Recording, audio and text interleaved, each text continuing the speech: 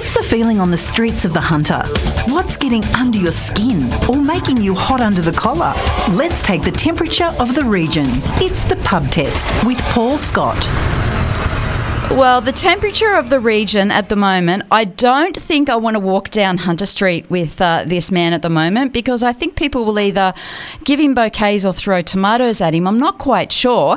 He had a very interesting editorial in the Newcastle Herald on Monday on why talk of the town gets him down. He hates it when we're referred to as a town because we're a city. Spot on, Paul Scott. How are you, my friend? I'm good, and look, I'm quite happy to walk down the street and have tomatoes thrown at me. I mean, if that's, as long as they're very juicy, ripe tomatoes and they're not fresh green ones, they hurt a bit. Yeah. But, hey, look, they're so expensive at the moment. Grab them. Oh, look, actually, I've noticed some of them have come down a little bit in price. They're not quite as bad as they were. I like those little cherry ones inside a salad off the truss. The ones that have still got taste, and they're down to around about 14 a kilo. Like by in the end of February, you can get them for 4 or 5. But considering they were up to 23, 14's, that's pretty good. Not too bad. Do you know what stunned me? I mean, you and I haven't spoken for about 5 weeks because between me being away, you playing golf, and we just haven't been able to connect. But what blew me away when I was overseas was the price of fruit and veggies in London is so cheap. How can it be cheaper to buy strawberries and raspberries and grapes and all of that in London when Australia, like, we're the sunny country? Why is our fruit and veggies so expensive? It was crazy. Probably because the wages they pay people over there are just are dreadful. But I also think there's, bulk farming. I noticed that this morning, actually, Trace. I don't know if you know, but the one of the news outlets in the UK, I can't remember which one, but it was I went to it via the New York Times this morning with this Liz Truss. There's a picture of Liz Truss on a settee, and there's a lettuce, and they say this 60p, which will wilt first, the 60p lettuce. And they're running a 24-hour live stream on YouTube. Will the lettuce fall over at first, or will Liz Truss? She had a pretty rough night of it overnight. But look, we do pay a fair bit, but we in general we have good quality, and look, our wages are so different to other places. It's and the seasons in Australia. I don't know. Have they got a lot more indoor farming over there, perhaps? I'm not sure. Well, they've just had the 40-degree summers, so who the hell knows? But you know what? That could get you ready for the World Cup. Obviously, you're headed to the World Cup in the next couple of weeks. You excited? Yeah, I am. I'm looking forward to it. Actually, I've had Saudi Arabia have just announced that anyone has a Haya card. So to get into Qatar from the 1st of November to the 31st of December, you're going to have this thing called the Haya card, which allows you free public transport. It's kind of next level than a visa. Like, they've really gone through you. And to get the Haya card, you have to have tickets for the World Cup. Saudi Arabia has just announced that, people in, there's not enough accommodation. Like, there's going to be people who are going to be coming in, staying in Saudi and coming into Qatar. There's 60 flights a day coming in from Riyadh. I don't know what the global warming output on that is. Yeah.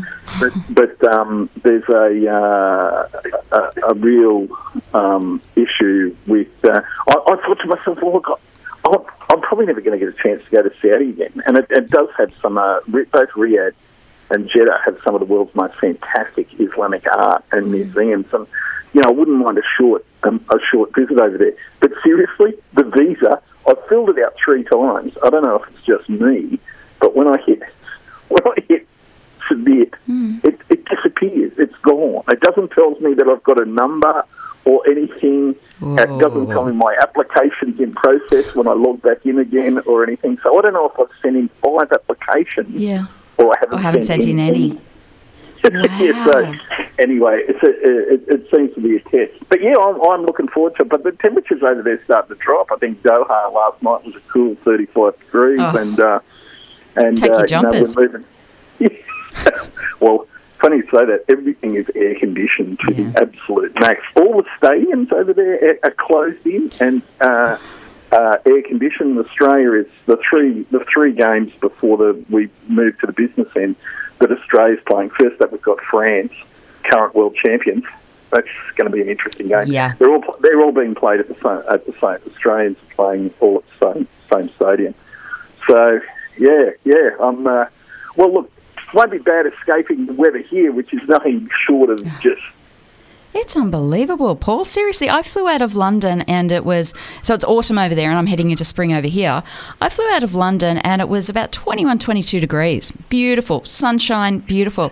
I flew into this country, into home, on a Sunday night. It was 6 degrees at Sydney Airport and peeing down rain.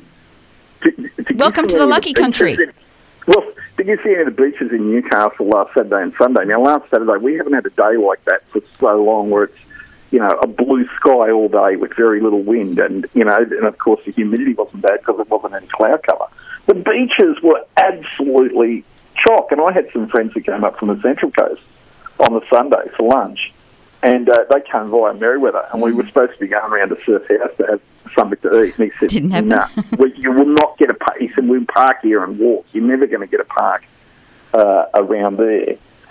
We went to a place for lunch. It was chock. Look, I'm not really going to have a go at them, but I'm just saying they are doing it tough for staff. And we ordered a beer, a margarita, and a lemon lime bitters, and it was 25 minutes till it got to the table. So they're doing it tough for staff, and they were full. They were absolutely, they were full. We were kind of felt that we were lucky we were allowed in because that many people were, wanting to get out and about, but. Yeah, it does seem that a lot of hospitality places are still doing it tough to get the staff they need to. There's no doubt. And what I feel really sorry for is, okay, so say people are not as forgiving as you and we're okay with waiting 25 minutes for their drink. It's when you get those people who aren't patient, who throw a hissy fit and they don't come back to the venue again because of that issue.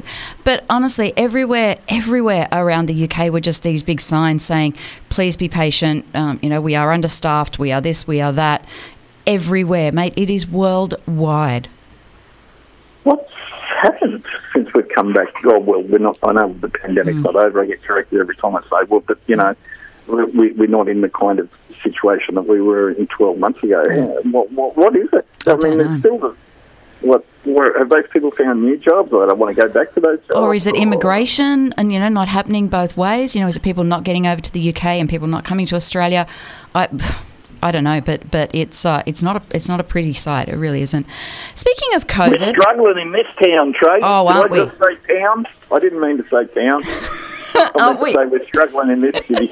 Now, tell me about that. So you and I are a little bit of the same on that one when it comes to, the Our Team, Our Town. I hate that song, I hate that slogan, and I hate all of that. But, we're not a town anymore. A town gives a connotation of an old country town. That's not Newcastle anymore. But you've really had some quite strong opinions from people, haven't you? Towns bug me for a long time. To me, a town is kind of, I'd call Corindai a town, and I wouldn't even call Maitland a town anymore. No, I wouldn't call Maitland a town anymore. And the problem with calling a place a town, from my point of view, which may not have been expressed as eloquently as it may have been upon reflection, is that I do think that it gives politicians and the decision makers down in Sydney a kind of it fits a mentality of town. A town is a certain, a small kind of place. It's not a buzzing metropolis with, a big makeup of people. I reckon Newcastle has changed so much, like in a decade, but in 2 decades, massively since closure of BHP. I mean, when I first moved to Newcastle, I thought it was a really white bread kind of place. I really thought, wow, this, it was a big deal to you were lucky you could go down to Beaumont Street and get some Greek food. But we've changed now, and the makeup of the place has changed. But a town with the board of the town comes a certain mentality, and I think that we need to keep referring to ourselves as a city.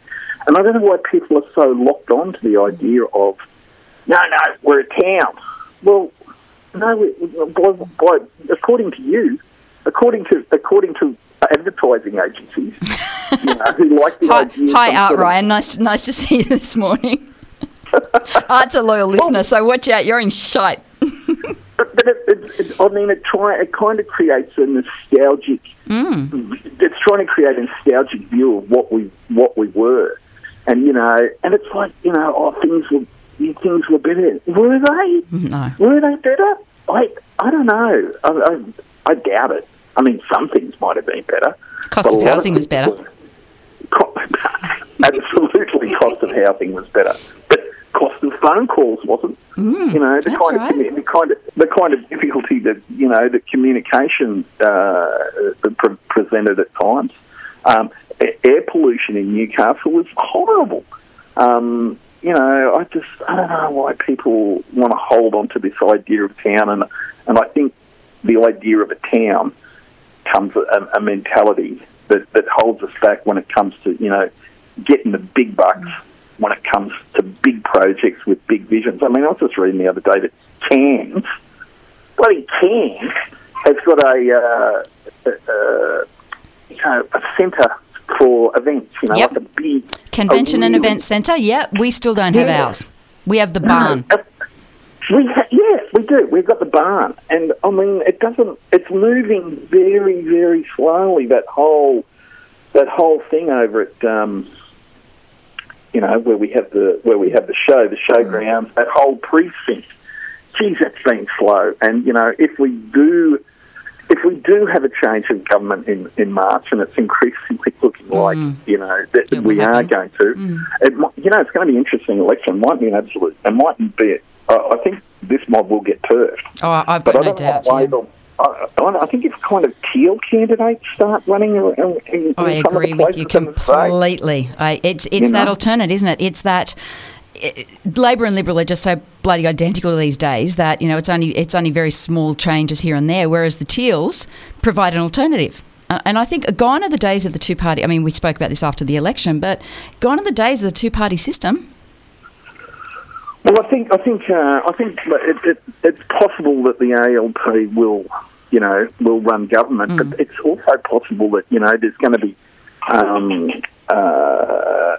be a reliance on Teals to at some time, or independents at some time. I mean, the Legislative Council in New South Wales is going to continue to be the clown show that it is now. I mean, the Legislative Council in New South Wales is, I mean, you've seen what Mark Latham wants to do. Oh, don't start me. To step down after 40 years, put someone in the seat and run top of the ticket and get back in to increase the numbers of the One Nation candidates in the Legislative Council. And the fact that Fred Niles is standing down as an 88-year-old, he's finally standing down and his wife's going to go in his place. Nice work if you can get it. Isn't it? Who else gets a job review once every 8 years? Yeah. And the other thing about the Legislative Council, you haven't got people knocking on your door, wanting to whinge about, state issues. No. It's a mess. But yeah, it's like we'll have a new government. I mean, governments get voted out, not voted in. This one, I don't think they've done themselves any favours. I think the Barilaro thing was kind of like a bit of a knife into the corpse. I think that was the final. Yeah, I think that was the final straw. No doubt about that. Have you seen that there's a number of ex-pollies have put into the Premier wanting to use the title The Honourable for life? Are you serious? And John Barilaro is among them. Oh. Yeah, the Premier can grant that. Once you're out of Parliament, that you can use the title The Honourable. The Premier can grant that. Can I call them wankers? Is that, I don't know whether that's allowed or not on this station, but I just have. Do you know what? One of the best politicians that I've known in a long, long time, and I don't care what side of politics you sit on, but David Simmons, incredible politician, incredible contributor to the local community down where he grew up and where he was a member. And then when he came up here to Newcastle, and he has every right to use the Honourable, but he never has. Yeah. Like, come on. Really? We're going to call John Barilaro the Honourable? I mean, that just kind of shows how out of touch with, the wider public opinion about the whole Barilaro affair and the jobs for the boys and the sense of entitlement and privilege that these people think is theirs for life. It's not. It's just enough. It's nuts. No. It's crazy. Do you think we should be called a city all the time, Trace? I do. I think we should be Newcastle City, or the city of Newcastle. Why do you think people want to hang on to this town thing? Well, it's the same as the NIMBY argument. I'm again, this is a personal opinion and is not the opinion of Newcastle Live. I just put that disclaimer out there.